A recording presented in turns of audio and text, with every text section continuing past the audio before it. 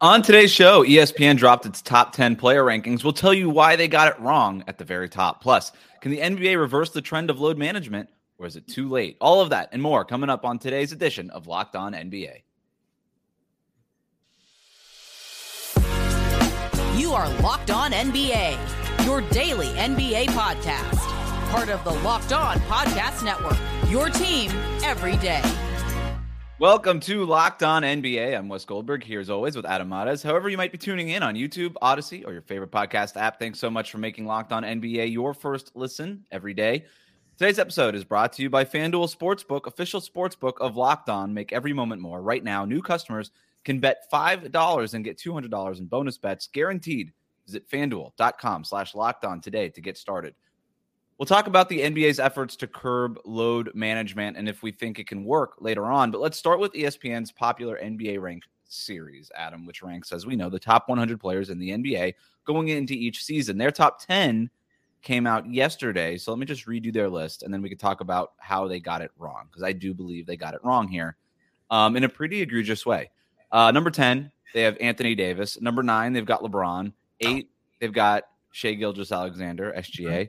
At number 7, they got Kevin Durant. Number 6 is Jason Tatum. Number 5, okay, so we're in the top 5 now. We've got Steph at number 5, Luka at number 4, Joel Embiid at number 3, Nikola Jokic at number 2, and Giannis at number 1. Now, I think they actually got it wrong at the bottom. I think that there's a couple of guys that should probably be in the top 10 that weren't, and a couple of guys that were in the top 10 that shouldn't be.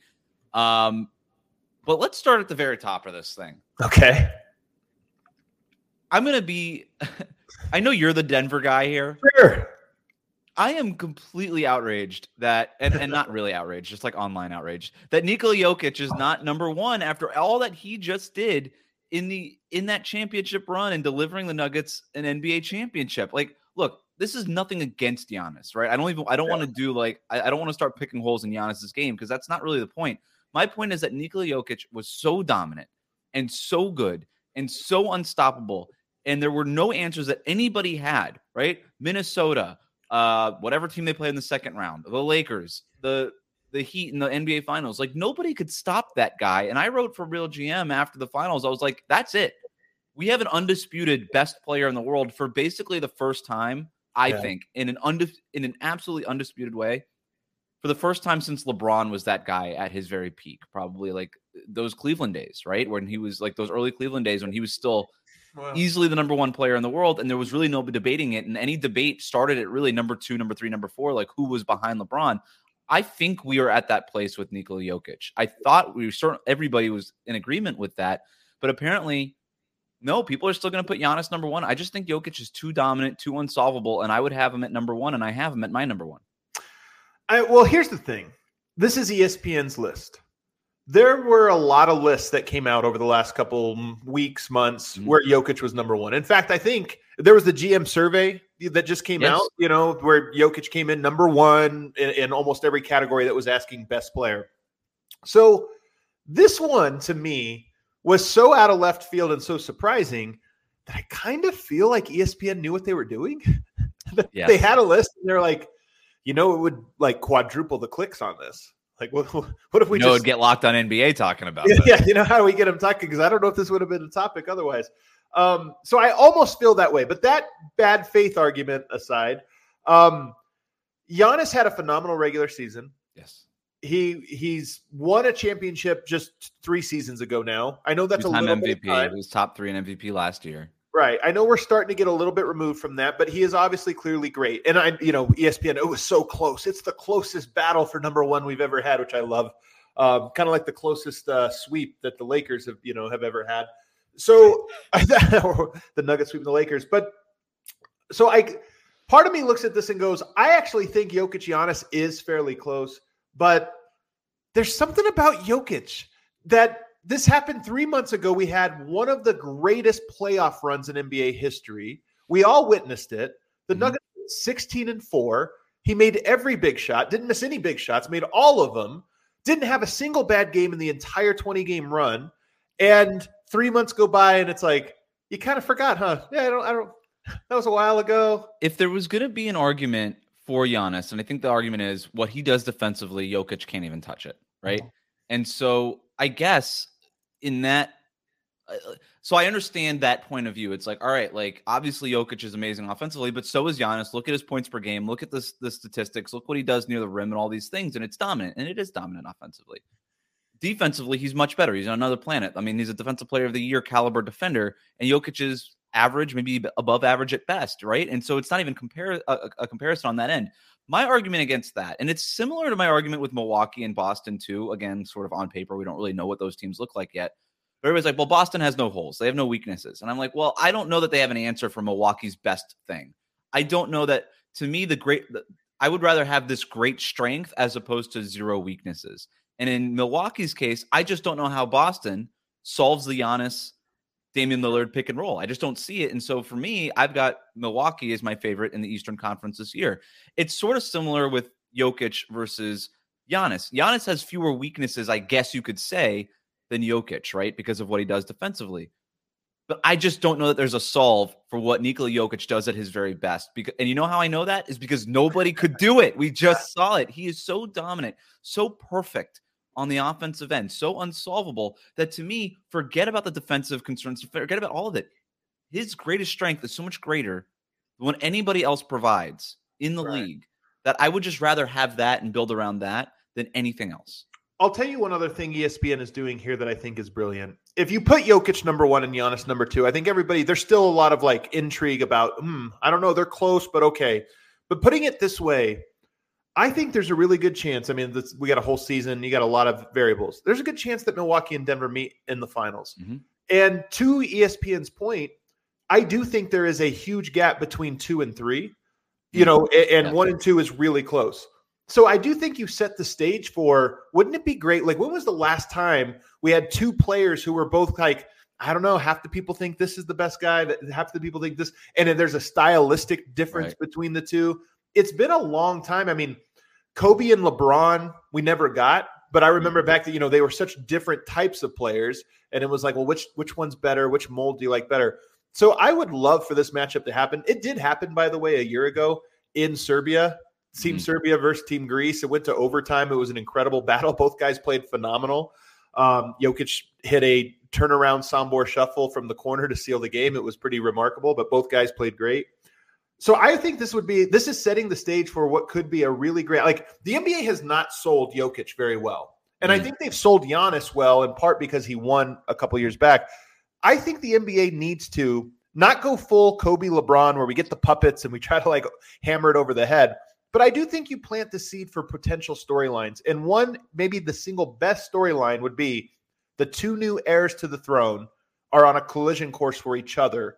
And we can argue right now, and we can argue all year about who's better, but these 2 guys might settle it in June.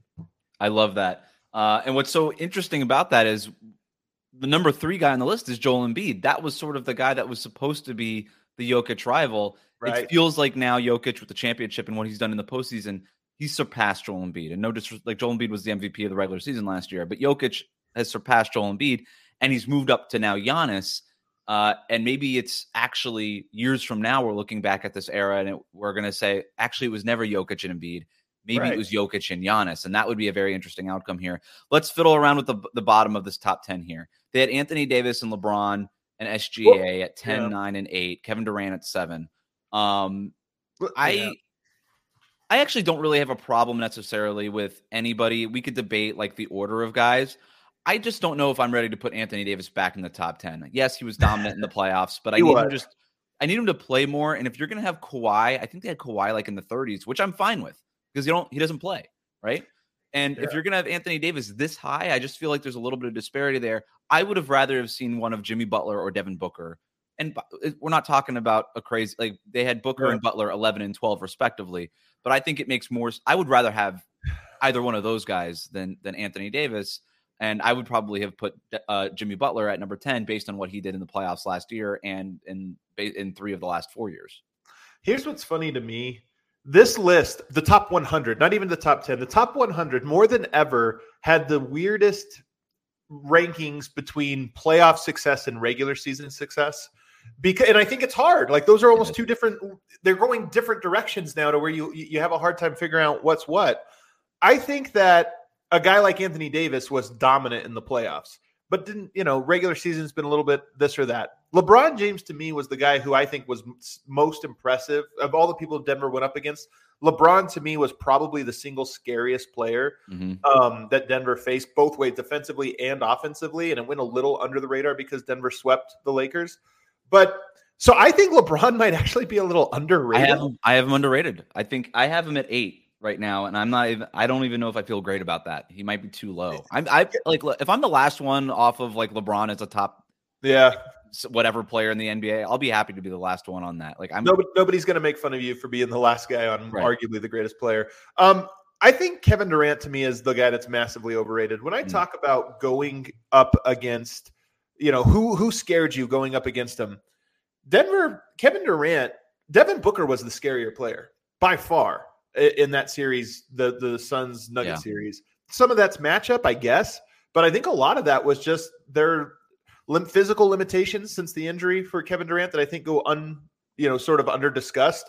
And then there's also just read difficulty. I mean, he really had a hard time for the second year in a row reading the double teams and getting out of traps. So for me, he's a guy that it's like, is there a scheme that makes him less than he is? Yes. With a player like LeBron, there really isn't. He just maybe he's too old or this or that. But so I think Kevin Durant's a guy that gets bumped up a little bit too much, and I think LeBron's a guy that maybe it's coming for him this year, and this is supposed to be a list projecting forward. But last year, when it mattered, he was as good at guarding Jokic as anyone, and he was, as good as orchestrating an offense as, basically he has been in his career. And still putting up amazing regular season numbers too, right? So I'm with you. I would have probably, I think you've talked me into, I would have LeBron at 7, probably above Durant. You could even talk me into LeBron over Jason Tatum at this point, honestly. Same with me, actually. Same with me. So I would have Steph over Luka if we're quibbling with the top 10. They had Luka over Steph. That's really where I'm at on this. How impressive was Embiid in the playoffs this year? Not. I'm not trying just to trash on him for the second round, but it wasn't even just the second round. It was also, did he look different than he did in the regular season? He did. But he was so dominant in the regular season that you also can't discount it. So it was like I discount it, and I think I honestly think the word is a little bit out about Embiid about how much he picks the favorable matchups and sits out the other ones. And even Coach Prime, Deion Sanders, is calling him out, being like, "Hey man, why don't you play against the good players?" And I just think the tide is turning a little bit on him. Great Coach Prime reference. That's 2 of the last 3 weeks. It's always appreciated here. But we are going to move on to the NBA's approach on load management. We've got science now.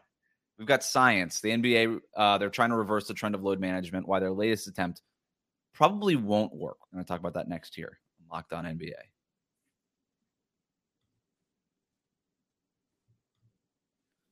Today's episode of Locked On NBA is brought to you by FanDuel. Right now, new customers get $200 in bonus bets guaranteed when you place a $5 bet. That's $200 in bonus bets, win or lose. If you've been thinking about joining FanDuel, there's no better time to get in on the action. We are in the thick of the NFL season. We're in NBA preseason, but the regular season is right around the corner. The app is so easy to use. There's a wide range of betting options, including spreads, player props, over-unders, and more. Adam, you and I are banging the over on Minnesota's over-unders, right? They're at 44.5 right now. Yeah. FanDuel is the place to bet that over, and I would bet that over. So visit FanDuel.com/lockedon and kick off the NFL season. FanDuel, official partner of the NFL.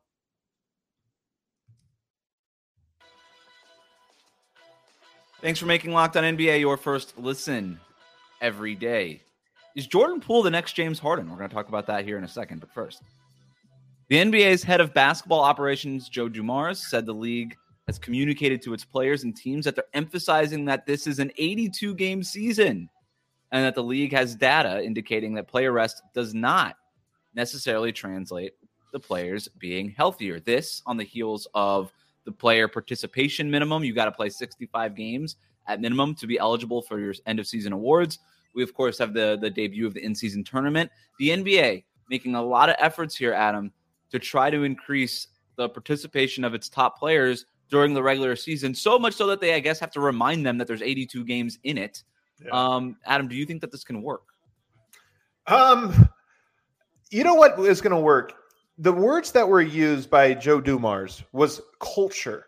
There needs to be a cultural shift in the NBA. Now, they talked about, did they release any data? Is there a study that they were like, here, take a look. Let's peer review this study that shows that actually load management doesn't work? No.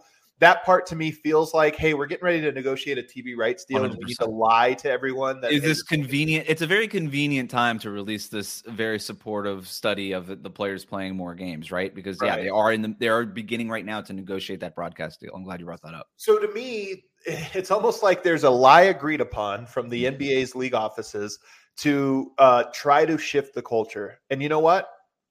I'm in on it. Yeah, Let's lie, baby. Let's lie. Let's come up with I don't care. Let's get whatever false data we need, because I do agree with the broader point, which is that this is more than a scientific issue, more than a competitive issue or a logic issue. It's a cultural issue. These players, and really the NBA, it's become too much of a science and less of an art. And people don't like science the way they like art. They really like art.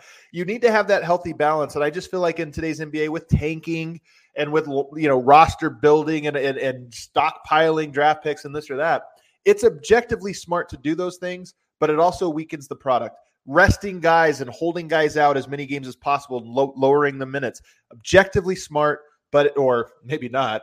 We'll have to see the study.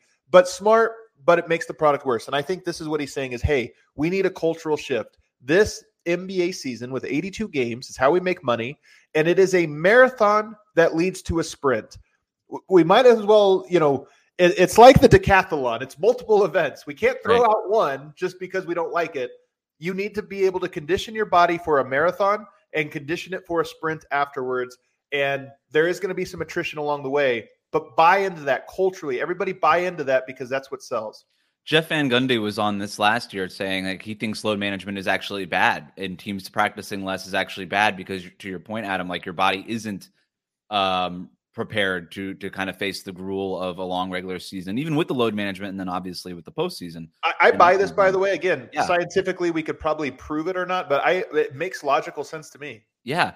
I don't know. I do wonder if the toothpaste is out of the tube on this already. You've already allowed star players to make the same amount of money without going to work as often necessarily. It's a little bit like post-pandemic, work from home stuff. And now you've got employers trying to bring people back into the office. And it's well, are you going to give me a raise to come to the office 5 days a week instead of 3 days a week or whatever it is?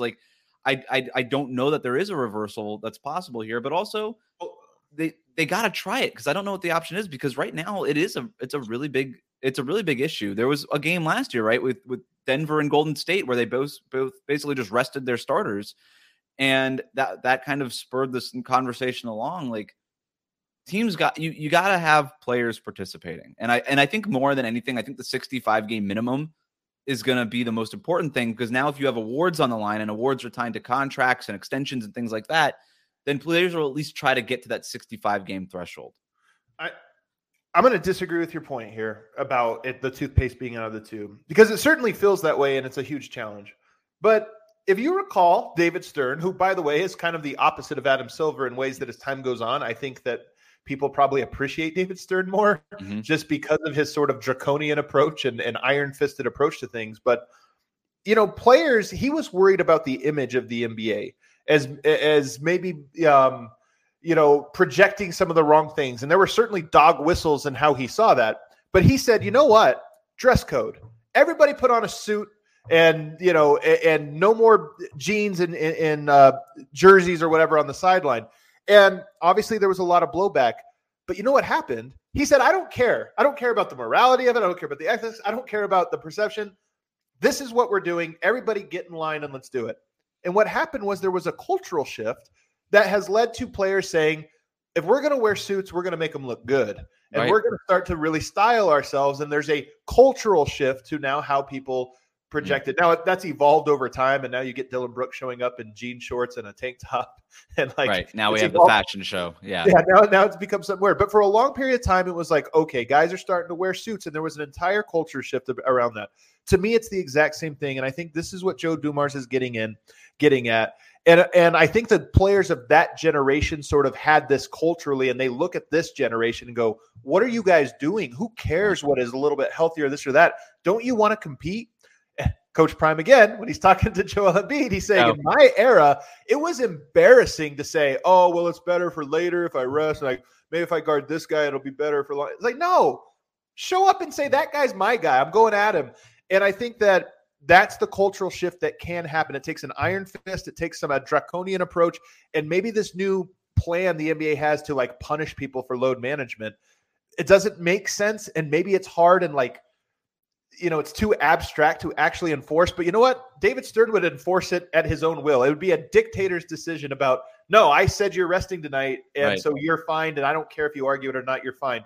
And then eventually people don't toe the line, and the culture changes. I do appreciate the how public they are making this stuff. Like Joe Dumars said these things on a call with national media reporters, right? So they're getting it out there. The NBA is taking a stand saying, hey, and by the way, everybody agrees with the NBA. There is not an NBA fan that says, I actually love load management. Take the best players off the court. Everybody other than the players agrees. So if there is going to be a pressure, maybe like a peer pressure almost around the players to maybe impact that cultural shift and change the tides a little bit more and just kind of get this ship turned around with sheer force. That's what it's going to take. And the NBA under Adam Silver really hasn't been messaging this publicly anti-player very many things at all. They are very much like, we stand here, where a lot of the players tend to stand here. And to have Joe Dumars, by the way, on his side on this, I think could be very helpful. All right, let's move on. Is Jordan Poole the next James Harden? We're going to debate that next here. Not really, but kind of. Unlock that NBA.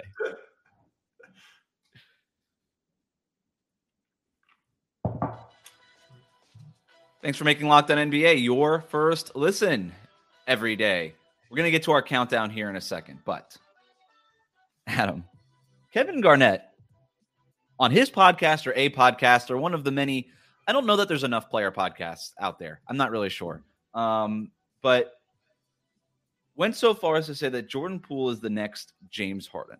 He said Jordan Poole is going to be the new James Harden. And look, from a storyline perspective, I understand where he's coming from, right? Like Jordan Poole left a loaded team in Golden State, just like James Harden left a loaded team in OKC, kind of got his own team in Houston. Jordan Poole getting his quote unquote own team with the Washington Wizards. He thinks he's going to be top 5 in scoring this year and that he's going to blow up the way that James Harden blew up. I would push back and say that last night, Jordan Poole went 2 for 13 from the field in a preseason game. And I think we're going to see a lot of those kinds of games. I like Jordan Poole. I was very early on the Jordan Poole thing, even when he was a rookie and he wasn't very good. I thought that there was things there that I liked. I don't know that I necessarily want to debate the Jordan Poole versus James Harden thing because I think it's very clear that what Kevin Garnett was doing there. I don't think necessarily thinks that Jordan Poole is going to go on to win regular season MVP awards. I do like, you're right. The sentiment, though, I didn't realize that was the context. So you kind of clarified it for me. As a guy who is sort of designed to be a number one, and so he's going to break out doing that, whether he's good or bad at it. Okay, that makes a little more sense to me. He might be the next Jalen Green, whatever that is. So I thought that would be fun to kind of go, let's go just like off the wall, completely silly, maybe crazy, but maybe also we can argue it the way that we can argue the Jordan Poole, James Harden thing a little bit. There's a kernel there that's worth arguing. I thought we could just do other comparisons. So one of the ones that I had is, and it's out there, is that Anthony Edwards is the next Dwayne Wade. People are all over this after the FIBA World Cup run and all these things. They say that he plays very similar. Eric Spoelstra, who obviously coached Dwayne Wade through his best years, even remarked similar things like that he reminds him of Dwayne Wade in the way that he moves across the court. He moves like a panther and all these things that Dwayne Wade moved like. I think Dwayne Wade is obviously very lofty as a goal for somebody like Anthony Edwards. And Dwayne Wade obviously is a 3-time NBA champion, Hall of Famer, multiple All-Stars and all these things. I don't know that expecting Anthony Edwards to get that far and accomplish those things in his career is fair necessarily. But I will say from a stylistic standpoint, from the way that he moves, from the way that he dunks, from his competitive angle. I think there are a lot of similarities there. And again, if Eric Spoelstra wants to go so far as to say that there's a kernel there of Anthony Edwards that reminds him of Dwayne Wade, I'll buy it. Hey, I'm going to go with, I think when I watch him play, Paolo is the new Melo. I love that. They look the same, similar bodies. They make the same moves. I mean, they are almost identical. They could be brothers. They could be. And I wonder if Melo would have been used more as like a center if he were Paolo's age and playing in today's NBA. I love what Paolo was able to do with the World Cup and how positionless he is in the front court. And yeah, you're totally right about the offensive skill set and things like that. And by the way, Carmelo Anthony, I think his game is going to be a little bit more appreciated as we move on too. Like what he was able to do in Denver and the New York Knicks with the low post stuff and the 3-point shooting that he developed and all these things. I feel like more players are starting to appreciate what he did. I've got OG Anunoby is the new Miles Turner. Here's what I mean by that. Okay. Okay. All right. Miles Turner was the perfect solution for every team that was looking for somebody to trade for every year in perpetuity this is good. For what felt like a decade. Yeah. But never got traded. Yeah. Every team tries to talk itself into trading for OG Anunoby and how that's the missing piece, just like they did with Miles Turner. And you know what? OG Anunoby still has not gotten traded, and I think he's going to finish his career in Toronto at this point because I don't know that if they haven't traded him yet, I don't know that they're going to. It wouldn't shock me if they just said, you know what, we're just going to give him the extension. We're not even going to trade this guy the way the Pacers did with Miles Turner. Now, obviously, the Pacers can still turn around and trade Miles Turner, and the Raptors could still turn around and trade OG Anunoby. But I'm so sick of hearing fan bases talk about trading for OG and how they should do this, and then ultimately OG not get traded. My runner-up for my OG Anunoby comparison, by the way, was Robert Covington. Yeah, I was going to say, but he's too good for that, right? He's like too good. He's a little too good because I was Robert Covington guy. Yeah, yeah, where it's just like he's good, but now it's to the point where he's getting like overrated by the internet because I feel like NBA Twitter just loves guys that can shoot threes and play defense, and that's these are called Trevor Ariza All-Stars. The guys that like helped one team win a title in a very narrow role, and then for the next 15 years was like, what about Trevor Ariza? Could we remember when he did that thing for the Lakers? Like, what if he's that? That was Covington. I think Covington's still out there, right? Like he still could help a contender. Expiring contract on the Clippers. There's every team wanted Robert Covington for like 4 years. Yeah. This one is projecting forward. It's a little early, but I've been early on this all along. Jokic and Murray, the new Kobe and Shaq. Hopefully they get along better. I mean, for sure. This is if they actually liked each other. Are they the new Kobe and Shaq? I love it. I think you could even go the new Draymond and Steph. I'm not ready to bury Draymond and Steph just yet, but with their chemistry and the way that they're able to just bend the game, I love it. Here's the difference, though. Steph is out. Draymond loses a lot of value. That's a really good point. Like Murray, he can go Kobe in a way that Draymond is really valuable, but he can't go Kobe. I like it. Speaking of Draymond, Zion is the new Draymond. Not on defense, because that's never gonna happen. But offensively, what Willie Green, who spent some time with Golden State's coaching staff on that bench, what he's been trying to implement now in New Orleans is Zion running the offense as sort of this point forward, Draymond Green-esque, finding his players on split cuts, whether it's Brandon Ingram, cutting off of CJ McCollum, vice versa, CJ setting screens for Zion and then popping the way that Steph would set screens for Draymond, and then he would pop, and then that would freak the defense out. There is a lot of talk right now in New Orleans of Willie Green using Zion in that point forward Draymond Green role. I don't know that it's going to work because, of course, they don't have the Steph Curry to Zion's Draymond here, but I find it interesting and I'm here for it, at least to watch it early in the season. I don't see this one as much. Mostly this is Willie Green. This isn't you. This is Willie Green. Like I don't know if I see that one, but you know what? Let's try it. Why not? I'm down. Let's do it. I think Warriors Chris Paul is the new Raptors Akeem. Like this one to me, we're just kind of going with it as if it's not weird. It's going to be weird. And if it doesn't work, we're going to look back in like 10 years and be like, what? He was on the Warriors? What? Look at that. That's weird. Or could it be Dennis Rodman leaving the Pistons and joining the Bulls? Where they were like rivals. It's too late. Is this Warriors West checking in? I didn't realize Warriors West was It's too late. I like Chris Paul and the Warriors, but I'm with you. It's weird. I like it for the story. I like it for how weird it is. Oh, you like the story. Oh, the worst story ever told. No, it's great when when fans hate a player and then are forced to cheer for that player. Like this almost happened to me. Tom Brady almost coming to the Miami Dolphins. I was at a crossroads. Like this was going to be very right. Like, do I cheer for this guy who beat us every year and prevented us from doing the things that we wanted to do? The answer was probably going to end up being yes if he did end up here. And I feel like for Warriors fans, this is like the nightmare scenario, but now they have to cheer for him. Like, how is that not awesome? That's a great storyline. All right. It's Friday, which means it's down to hold on. I got a couple more. I got just a few more here. The Blazers are the new Jazz. And here's what I mean. Last year, the Utah Jazz make a trade that was a reset trade. And then they storm out the gate and everyone's like, hold on, is this a playoff team? They're probably too good and they have to pull the plug and then they're bad. I think the Blazers might do that this year. They're not bad enough just to be terrible. I could see them having a really hot 25 games and people going, are they good? Mm-hmm. And then they turn into the team that everybody thought they were and finish outside the play. I've got the Magic as the new Thunder. Okay, I like it. And I think the Thunder are the new Grizzlies. Where like they're young, but it all comes together and then they just start winning a bunch of regular season games and it just works. And they have a dude. I like this. I like the new this and the new that. It's all good. Tyrese Halliburton is the new Steve Nash. I have that, but that's been out there. All right. But I'm in on it. And then Kai Jones is the new Kareem Abdul-Jabbar. If you ask Kai Jones, he's living that GOAT life. So all right, I'll ask Kai Jones, who got waived. Yeah. By the way, GOAT life though. All right. It's Friday, which means it's time to count down to the weekend. What do you have for us today, Adam? Well, in light of ESPN's new ranking, Jokic number 2, I just thought I would remind people of a few things that Jokic did very recently that people might forget. This is the top 5 things people might have already forgot that Jokic did. All right. I'll give you a couple honorable mentions. He shot below 50% last year. He played 70 games. Shot below 50%. 3 times. Three times he shot below 50%. And that's an honorable mention?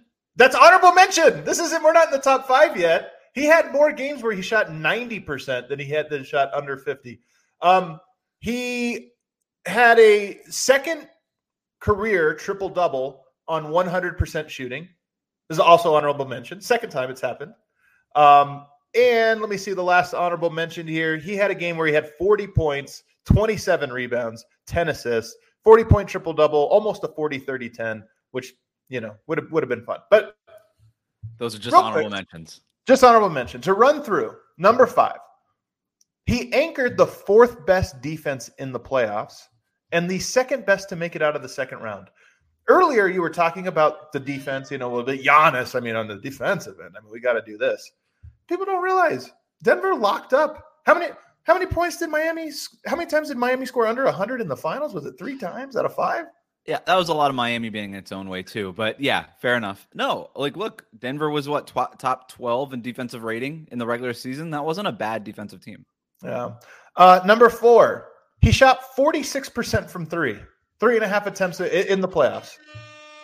46. People forget 46%. Now he doesn't even have to dribble. He just picks it up off the roll and just shoots it from 32 feet. Yeah, half of those were on one leg, by the way. Number 3, he scored 53 points in a playoff game. Again, nobody talks about him as a 3-point shooter. He has a greater run than Dirk had in the playoffs, 3-point shooting. Nobody talks about him as a scorer. You know who never scored 53 in a playoffs? Shaquille O'Neal. Adam, I know what you're doing here, and I'm so sick of the advanced stats with the Jokic argument. Like 53 points is like I don't know. It's like I can handle these advanced statistics, these metrics that you need.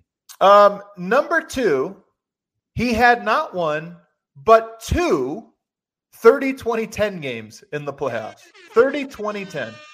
Wes, this has only happened 5 times in NBA history, playoffs, regular season. 3 of them belong to Jokic. Who are the other 2? Do you have those? Kareem and Wilt. Yeah. Wow. And then number 1, Wes, people might have forgot, he won an NBA championship. Just going to remind people. They might have forgot. They might not have remembered that one, but he's also the MVP of that championship run too. Right. You and I are on the Jokic thing. I think most people are at this point. How could you not be? He's number 1. Giannis is a close number 2. He is a close number 2. Hopefully we see it in the finals. Thanks for making Locked On NBA your first listen every day. Everydayers, make sure you're subscribed on YouTube, Odyssey, and wherever you get your podcasts. The show is going to be back on Monday with the biggest stories from the NBA weekend. And until next Friday, you can find me over at Locked On Heat and Adam over at Locked On Nuggets. Everybody, have a great weekend.